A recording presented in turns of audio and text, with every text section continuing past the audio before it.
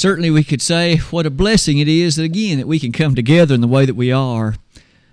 I suppose we all can give thought to those circumstances perhaps around the world where those who would wish to meet, perhaps due to circumstances beyond their control, cannot, at least with the kind of serenity and peacefulness that we enjoy. Tonight it certainly has been good already to enjoy these songs together.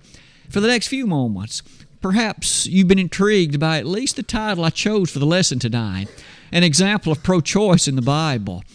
I would suggest that as we give some thought to that for the next few moments, we will not only reflect a bit on the exactness of the conversation, which often appears when that word does, but perhaps a larger connection in which the principles are also so readily seen. I'm sure each of us are very well aware of some of the facets that appear on the slide that's now before you.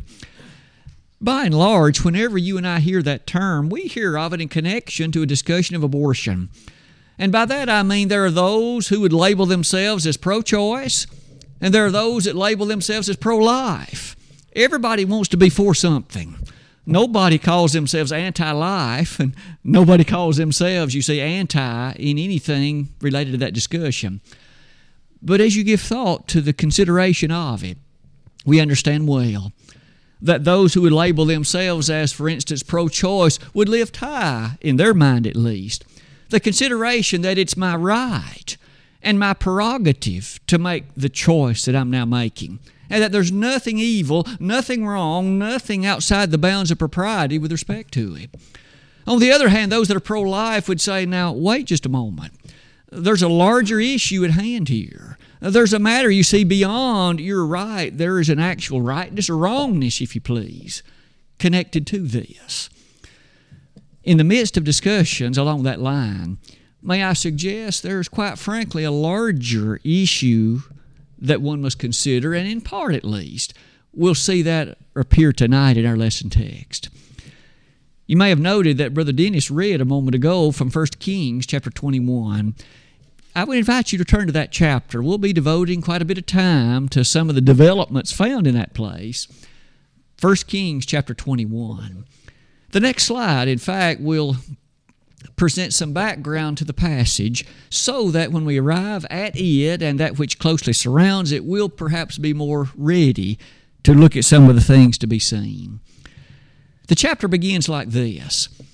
We are immediately introduced to a gentleman named Naboth. It is rather immediately said that he owned a piece of ground, in fact a vineyard, that was adjacent to the palace. Now, when mention is made, of course, of the one who occupied the palace, that is to say, the one who was the king, his name was Ahab. And so we might immediately digress for a moment and reflect upon who this person Ahab was and what might be the circumstances surrounding what the Old Testament provides us. Ahab was the 7th king of Israel. By this point, you might remember that the kingdom had been split. Originally, there were 12 tribes, and they were to be a unified whole in the consideration of the following of the will of God. They were together. But you and I remember after the reign of Solomon that there was a division. The kingdom split. 10 of the tribes banded together, and they formed the northern kingdom of Israel. The other 2 tribes, they too remained loyal to one another and to the nature of the will of God. They bound themselves together into the southern kingdom known as Judah. Ahab was the 7th king of that northern kingdom, the one again that consisted of the 10 tribes. But you might well notice on that slide that the Old Testament is rather quick to give us a description of this gentleman named Ahab. In fact, you might note his daddy was a man named Omri, and Omri, of course, was the 6th king of Israel. And the Old Testament will say of him in 1 Kings 16:25 that nobody before him had done as badly as he did. Wouldn't you hate to have a recognition such that through the stream of time you'd be known as one of the sorriest kings that ever lived? Well, that's what was said of Omri. Up to his time, he was the worst of the bunch. But 5 verses later, the same thing is said of his son. That tells me Ahab was worse than his daddy. Ahab was sorrier than his daddy was. In fact, the Old Testament will be quick to say that he did evil above all that were before him. Wouldn't it be awful to be known in the biblical record that way? That no matter how long time shall stand, your name will be synonymous with evil. That your name will be known for just being plain sorry. And yet, that's what both his daddy and he were known for. As you'll notice on that slide, you may also note that the Old Testament is quick to point out what a very poor choice Ahab made when it came time to choose a bride. In fact, if I could just invite you to note the wording in chapter 16. The Holy Spirit chose to word it like this. Verse 31 of 1 Kings 16 reads like this. And it came to pass as if it had been a light thing for him to walk in the sins of Jeroboam the son of Nebat, that he took to wife Jezebel, the daughter of Ethbaal, king of the Zidonians, and went and served Baal and worshipped him. Don't you find it intriguing the way that the Old Testament phrased that? As if it weren't bad enough, the other choices he had made in life, and the other kinds of things that he had chosen to endorse, he went out and chose to marry the daughter of the king of the Zidonians. Now, in other places, you and I are told what that gentleman's name was. His name was Ethbaal. And I've asked you to note that on the slide. The name, you see, of Jezebel's father was with Baal. That's what the name means. That's what it connotes. That's what goes along with it. He was with Baal. That was the national religion, you see, where he came from. And that was the national religion that Jezebel was familiar with. And so when Ahab married her, and she became the queen of Israel, if you please, guess what she introduced into Israel? The national religion of Israel became Baal worship. That's what she endorsed. That's what Ahab did too. That's what they promoted. That's what they advocated. The worship of God was not to be tolerated. So much so that in the opening verses of 1 Kings chapter 19 and 20, you find some things especially stated like this. In fact, look early in chapter 18. I misspoke about the chapter. It's early in chapter 18. Look what was noted in verses 3 and 4. And Ahab called Obadiah, which was the governor of his house. Now Obadiah feared the Lord greatly. For it was so when Jezebel cut off the prophets of the Lord. Take note, she put to death the prophets of God. She had no interest in promoting the worship of the God of heaven. She had no interest in, you see, encouraging that sort of thing. She was a Baal worshiper, and she wanted the kingdom to be like that. And she made it her desire, her effort to rid the kingdom, you see, that was the kingdom of God, of things that would be worshipful of the God of heaven. Returning to that slide, you notice then that the text goes on quickly to bring us to this observation. Now that we see Ahab and Jezebel, the leaders, if you please, of the northern kingdom, now we appreciate the following. Ahab desired very greatly the property that bordered his palace. That property that Naboth owned, that property that Naboth, you see, was such that it was a possession of his. Returning to chapter 21, verse number 2 is the conversation. And Ahab spake unto Naboth, saying, Give me thy vineyard, that I may have it, for a garden of herbs, because it is near unto my house, and I will give thee for it a better vineyard than it. Or if it seem good to thee, I will give thee the worth of it in money. At this point, we can again easily imagine the conversation. Here was a gentleman, namely the king, and he desired this property very near to his palace. And thus he approached the owner, Naboth, and said, Look, I would very much like to have the vineyard that is yours, that vineyard that's near to my palace. I'll tell you what, I'll give you a much better vineyard than that one if you'll just sell me that property. Or if you would rather have it, I'll tell you what, I will just simply buy it from you. You name the price. Most individuals, I would think, would be very excited if the king, with all of the access to money and wealth that he had, if you were able to, in fact, appreciate that he wanted something that you had and that he almost was willing to give you a blank check for it. But you and I are quick to notice the next verse. Naboth, verse number 3, said unto Ahab, The Lord forbid it me, that I should give the inheritance of my fathers unto thee. Naboth was not willing to sell. He, you see, refused to sell it. And might we take note of the reason that he gave? It's not that he was sentimentally attached to it. It's not that by some means he knew that there was wealth attached to it. It's not that there was anything connected to it whereby it might advantage him in money in the years to come. He said it like this, The Lord won't let me sell it to you. Now, you and I will recall back in the earlier books of the Old Testament that land of promise, the land of Canaan, the land of Israel, was such that God deeded it to the people, of course, for a time, and that they, by families, were blessed to be able to appreciate it. But it was not to, you see, leave their family appreciation. In fact, even if times became difficult, and they, by some means, for instance, in order to keep themselves out of slavery, they had to sell it. At the year of Jubilee, it would come back to you. So no longer than 50 years, and you would again regain possession of the land, for it was yours. Naboth said to King Ahab, God won't let me sell it. In accordance to the will of the God of heaven, the Lord forbid me that I should sell it. At this point, I think we would be impressed with Naboth, regardless what financial considerations there might have been, and regardless what it might have meant for him and his family from a financial standpoint. He was not willing to sell it. Many lessons, I think, might well be appreciated in connection to the mentality of Naboth. He wasn't willing to sell. As you and I turn the slide, though, to the next consideration, we now begin to ask, how did Ahab react to the refusal? The next verse reads like this. And Ahab came into his house heavy and displeased because of the word which Naboth the Jezreelite had spoken to him. For he had said, I will not give thee the inheritance of my fathers.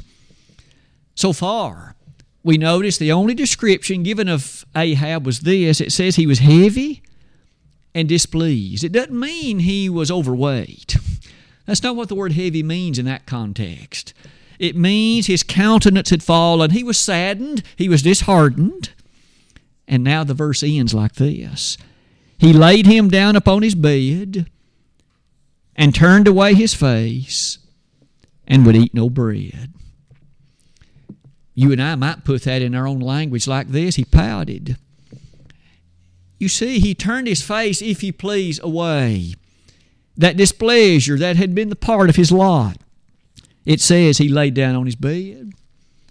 And it goes on to say he would eat no bread. Even when the servants apparently would bring it, he refused to eat. His countenance had disturbed him so that in this particular selfish allotment, he acted like this. Would you like to have a king that behaved like that? Would you like to have a leader that would behave this way? Would you like to have someone who you would hope would have the countenance and the encouragement and the strength of character to be otherwise? At this point, verse 5 takes us to Jezebel. But Jezebel, his wife, came to him and said unto him, Why is thy spirit so sad that thou eatest no bread? Now, Jezebel, you notice, we now appreciate that upon coming to Naboth, she had become aware of his behavior. Honey, why are you acting this way? Verse number 6 says, He said unto her, Because I spake unto Naboth the Jezreelite, and said unto him, Give me thy vineyard for money, or else, if it please thee, I will give thee another vineyard for it. And he answered, I will not give thee my vineyard. In his refusal to sell, this was the only thing troubling King Ahab, as far as the text will tell us. And yet verse number 7 says, Jezebel his wife said unto him, Dost thou not govern the kingdom of Israel? Arise and eat bread, and let thine heart be merry. I will give thee the vineyard of Naboth the Jezreelite. Jezebel had a plan. She had a scheme. She had a way in which she was going to get what her husband wanted. Now, as you and I give thought to the development so far in the chapter, you and I perhaps can imagine the plot is not going to be in Naboth's best interest. Allow me to read further. Verse number 8, So she wrote letters in Ahab's name, and sealed them with his seal, and sent the letters unto the elders and to the nobles that were in his city, dwelling with Naboth. And she wrote in the letters, saying, Proclaim a fast, and set Naboth on high among the people, and set 2 men, sons of Belial, before him to bear witness against him, saying, Thou didst blaspheme God and the king, and then carry him out, and stone him that he die. And the men of his city, even the elders and the nobles who were the inhabitants in the city, did as Jezebel had sent unto them, and as it was written in the letters which she had sent unto them. They proclaimed a fast, and set Naboth on high among the people, and there came in 2 men, children of Belial, and sat before him, and the men of Belial witnessed against him, even against Naboth, in the presence of the people, saying, Naboth did blaspheme God and the king. Then they carried him forth out of the city, and stoned him with stones, that he died. I think that causes our blood somewhat to boil, to think about the behavior exhibited by Ahab and Jezebel, exhibited by those who ought to have been the godly leaders of the children of Israel. And so you and I perhaps can describe some of those verses in ways like this. Jezebel's scheme went like this. She sent letters, and notice she put her husband's seal of kingly approval upon it, and to the elders and the nobles of the city, the community in which Naboth lived. You proclaim a fast, and as a part of that, you elevate and you respect Naboth. But then, let there be 2 witnesses also that will appear, and make a public declaration that this man is guilty of blasphemy. Now, you and I will recall that blasphemy was a crime punishable by death. God had said that in Leviticus 24. You might take note, 2 witnesses were required. Even Jezebel knew enough to make sure that was true. But they were false witnesses. She had these 2 come in who, with a bit of consideration, would make the claim that Naboth was guilty of blasphemy. At that point, you notice in verse number 13 and 14, that's exactly what they did. Naboth was taken out on the charge of blasphemy and put to death by stoning. The next verse then says, verse 14, Then they sent to Jezebel, saying, Naboth is stoned and is dead. We have done what you requested. We've done what you urged. At this point, maybe a few observations. First of all, at the bottom of that slide, Ahab and Jezebel acted with absolutely no concern for the well-being of Naboth. That was completely beside the point. What Ahab wanted was that vineyard. And Jezebel was intent to make sure that that became their possession. What Naboth thought about it, what reasonings that he had given, and what other means whereby even illness directed to him was of no concern whatsoever. But maybe observation number 2, they acted with nothing but selfish motives. They acted, you see, with the pureness of recognition of what their preference was. Nothing else mattered. Nothing else made any difference. Observation number 3. These 2 didn't flinch a moment at murder. Murder meant nothing to them. We've already noted back in chapter 18, they had been guilty of putting God's prophets to death already. Surely Naboth was not going to add a moment of sleepless night to them. Now, those three observations seem evident based on the text, based on the description given of them already. However, the saga continues. And so let's turn our slide and look at a section I've entitled Elijah, Ahab, and Jezebel. What happened after Naboth was put to death? May I continue reading? Beginning in verse number 15, the text goes on to say, "And it came to pass, when Jezebel heard that Naboth was stoned and was dead, that Jezebel said to Ahab, Arise and take possession of the vineyard of Naboth the Jezreelite, which he refused to give thee for money. For Naboth is not alive, but dead." I suspect that perhaps with a bit of relief, maybe a bit of excitement, perhaps at least with a bit of recognition of being able to provide her husband what he wanted, she was able to bring him the news. Guess what? The vineyard you wanted is now yours. Go take it. For the man that wouldn't sell it to you is dead. The next verse. "And it came to pass when Ahab heard that Naboth was dead, that Ahab rose up to go down to the vineyard of Naboth the Jezreelite to take possession of it." There appears to have been no delay. As soon as he heard the news from his wife, he went to take possession of the vineyard, to take possession of that which he had wanted, but which Naboth would not sell. And now verse 17. "And the word of the Lord came to Elijah the Tishbite, saying," Isn't it interesting and oh so delightful how that the observation is made that here Jezebel had plotted in such a way to kill an innocent man. And now her husband, giving no second thought to the means whereby Naboth had been killed, he goes to take possession of it. Maybe with a bit of excitement, maybe with a bit of interest. But all the while, God knew what had taken place. God was well aware of it. And we now find that in verse number 17 that the word of the Lord comes to Elijah. And this is what God says. "Arise, go down to meet Ahab, king of Israel, which is in Samaria. Behold, he is in the vineyard of Naboth, whither he is gone down to possess it." God even tells Elijah exactly where Ahab is. He is in that vineyard that was Naboth's.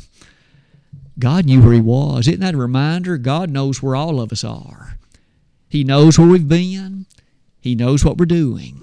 He knows where we're thinking about, and He knows what our intents are. God knows. It's still true that the eyes of the Lord are in every place, beholding the evil and the good. Proverbs 15:3. The Hebrew writer would say it like this in Hebrews 4 verse 13. As he spoke again about the nature of that which God knows, "Neither is there any creature that is not manifest in His sight, but all things are naked and open unto the eyes of Him with whom we have to do." At this point, God again reminds, or in fact instructs Elijah, go and talk to Ahab and let me tell you where he is. Let's see what he had to say to him. Verse number 19. "And thou shalt speak unto him, saying, Thus saith the Lord, Hast thou killed and also taken possession? And thou shalt speak unto him, saying, Thus saith the Lord, In the place where dogs licked the blood of Naboth, shall dogs lick thy blood, even thine." The message which God, through Elijah, brought to Ahab was a very strong message, wasn't it? You'll notice he directly accused him in a very rhetorical way with this question, "Hast thou killed and taken possession?" Now, although we are well aware of the circumstances surrounding Jezebel's plot, this lays it also at the feet of Ahab. He knew what was going on. He was aware of it. And God says, "Have you killed and taken possession?" And now, before even any more information is shared, he says, "In the place where dogs lick the blood of Naboth, they're going to lick your blood too, Ahab. Death is going to be the lot. The end of life is going to be a judgment brought for that which has taken place."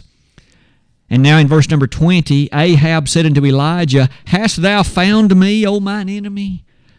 And he answered, I have found thee, because thou hast sold thyself to work evil in the sight of the Lord. Behold, I will bring evil upon thee, and will take away thy posterity, and will cut off from Ahab him that pisseth against the wall. And now in verse number 22, this description is given. And will make thine house like the house of Jeroboam the son of Nebat, and like the house of Baasha the son of Ahijah, for the provocation wherewith thou hast provoked me to anger, and made Israel to sin. And of Jezebel also spake the Lord, saying, The dog shall eat Jezebel by the wall of Jezreel. Him that dieth of Ahab in the city, the dog shall eat. And him that dieth in the field shall the fowls of the air eat. Now on that slide, I've tried to summarize a few of the things that you and I have just noted in the reading. But when Elijah appeared before the king, I hope that each of us can appreciate the strength of the language. Many, of course, would be rather fearful to talk to a king like this. But Ahab didn't think twice, because remember, he was speaking the words of the Lord. God had these words, and Ahab was to appreciate them. Ahab, you have wrought evil. And in so doing, the place where dogs licked the blood of Naboth, they're going to lick yours too.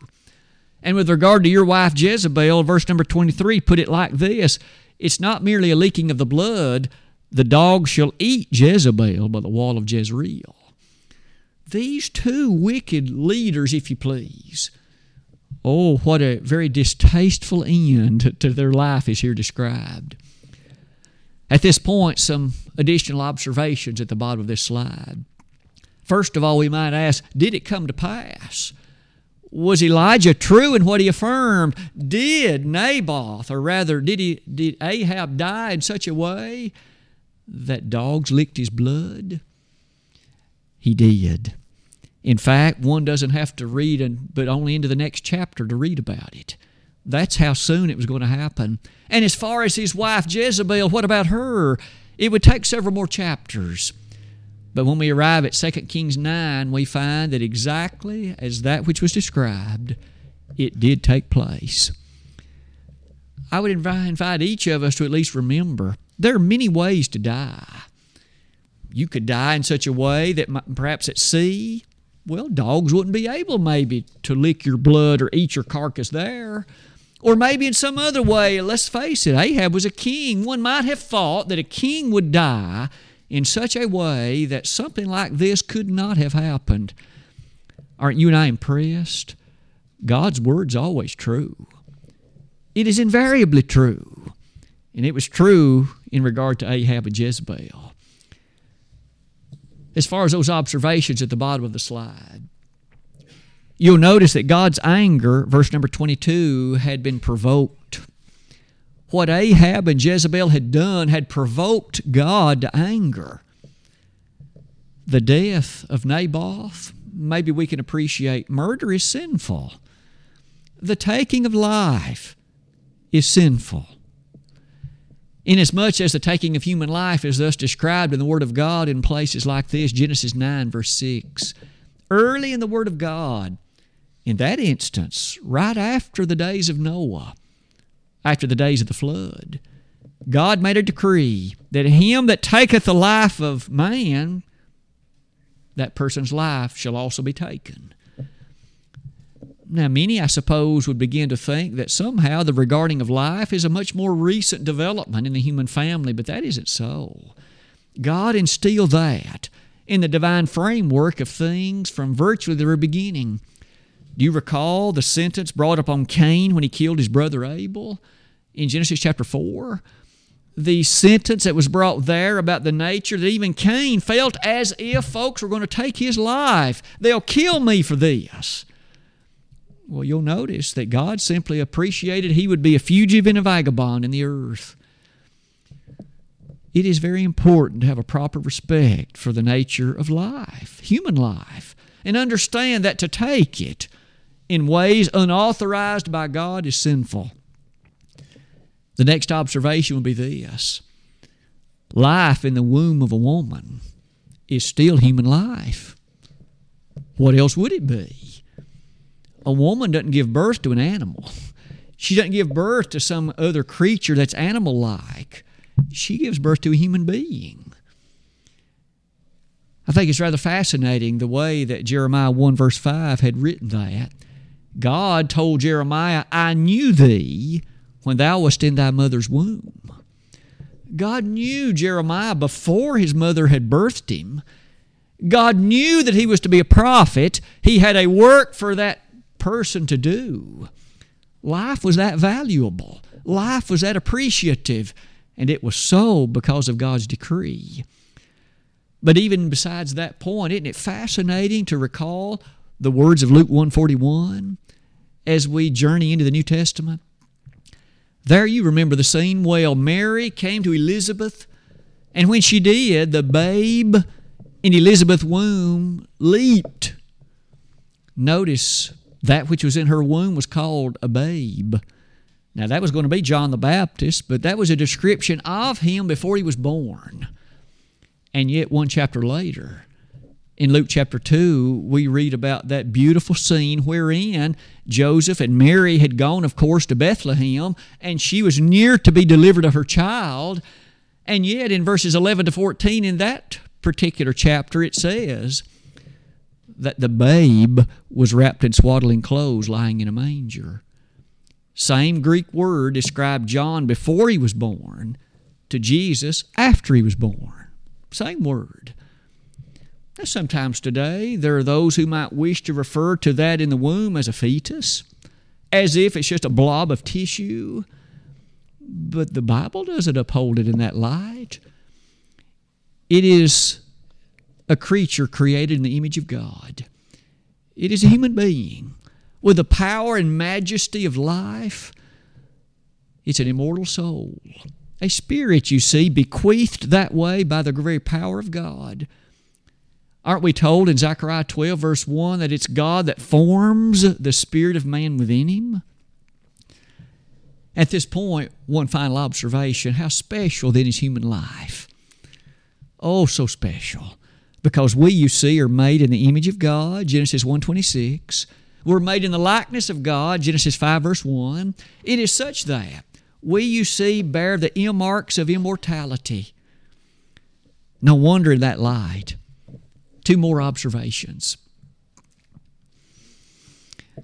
Observation number 7 takes us back to the scene of Naboth. That which had been highlighted concerning his death was such that there was a measure of innocency highlighted. After all, here was Jezebel and Ahab who had taken life just for the sole purpose of pursuing their preference, their interest, that which they wanted. And God would not have it.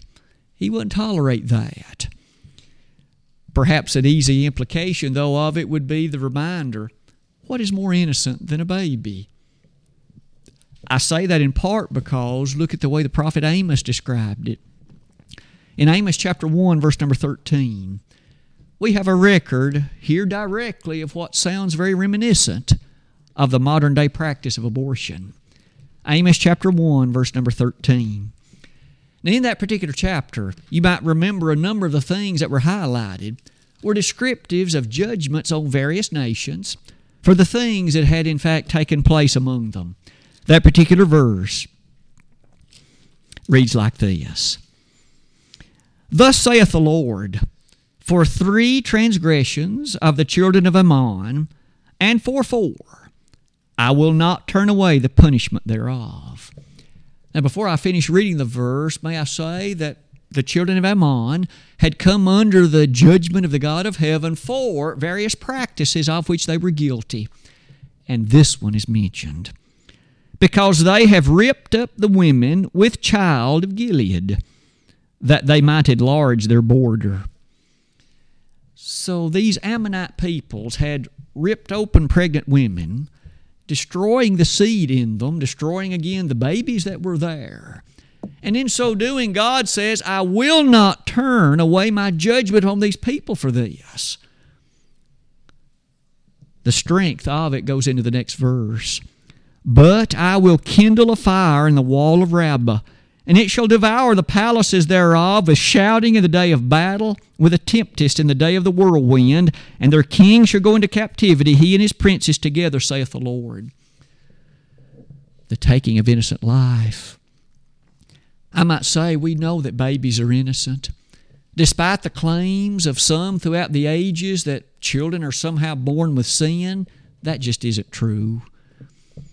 The Word of God reminds us that, didn't Jesus say it like this? Suffer the little children to come to me and forbid them not, for such is the kingdom of heaven. They're nearer to heaven than we are, innocent and pure.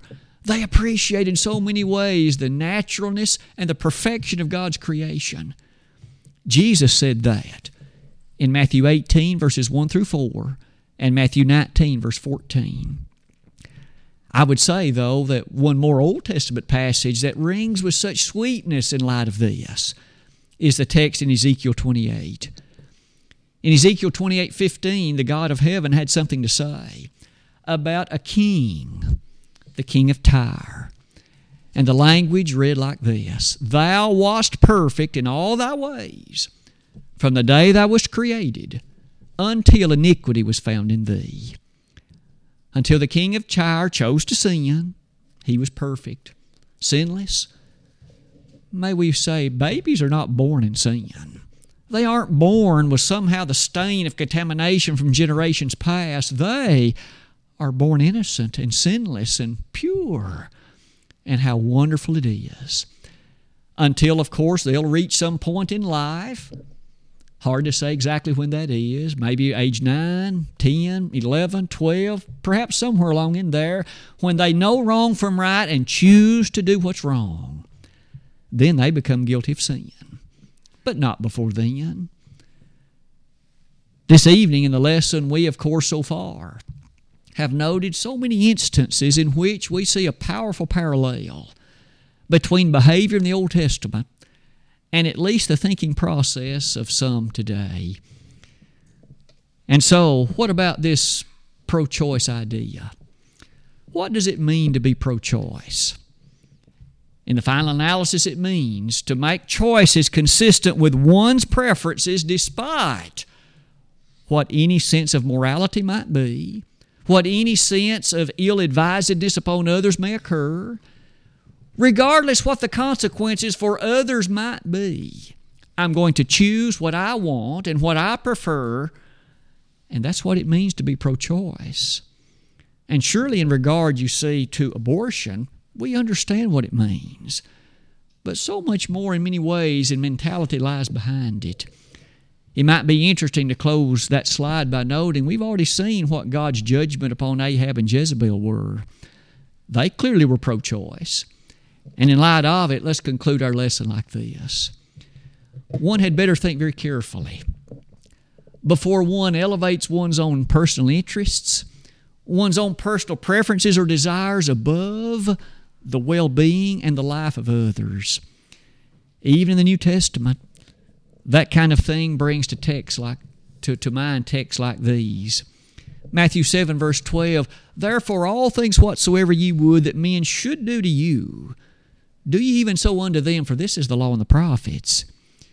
And as the Lord made that assertion and that element in teaching, maybe it reminds us, may we never forget what happened to Naboth and God's judgment on Ahab and Jezebel because of it.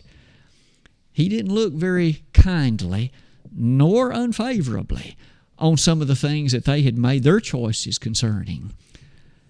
Maybe it's in all that light we'll close our lesson like this. Even each of us realize we make choices. We make choices every day. And some of the grandest of those choices are of the major viewpoints of the life that we have. How do we look upon life? How do we look upon our standing before God? The characteristics of others and the nature of that which is presented in terms of what life is. All of that, if you see, will ultimately have a great bearing upon the outlook we have to not only politics, but almost every other avenue of life. Tonight, we've seen what happened in that Old Testament setting. It is a riveting text in many ways. It's a passage that rings with God's verdict of judgment. As you and I think about the day of judgment, we know His judgment, of course, will appear on one and all that day. Where shall we stand? What shall our answer be? Tonight, as you and I analyze our life and give thought to our standing in the way before God, is all well with our soul? Are we able to rest peacefully tonight, knowing whatever shall befall us, that we are in the safe-keeping hands of Jesus the Christ? Tonight, if you and I, upon recognition of where we stand, need to make a change, why don't you do it? May we each do it with haste and do it with love for what Jesus did for us at Calvary. He died that you and I might live. He died we might live forever in a blissful place called heaven. The plan of salvation is this: believe upon the Lord, repent of your sins, confess His name and be baptized. And if we could in some way assist you in that way tonight, what a joyous evening it'd be. If you have known that way of righteousness and holiness, but maybe over the course of time you've become influenced by others who would have you think of things which are not in keeping with the Word of God, tonight you can make a change. You can come back to your first love, and you can know again the kind of peaceful harmony with the Lord that once was yours. Tonight, if we could be of some help in that way, if you'd like to repent of those sins and confess them, we'd be delighted to assist you in that too. And we'd be happy to help in any of these ways while together we stand and while we sing.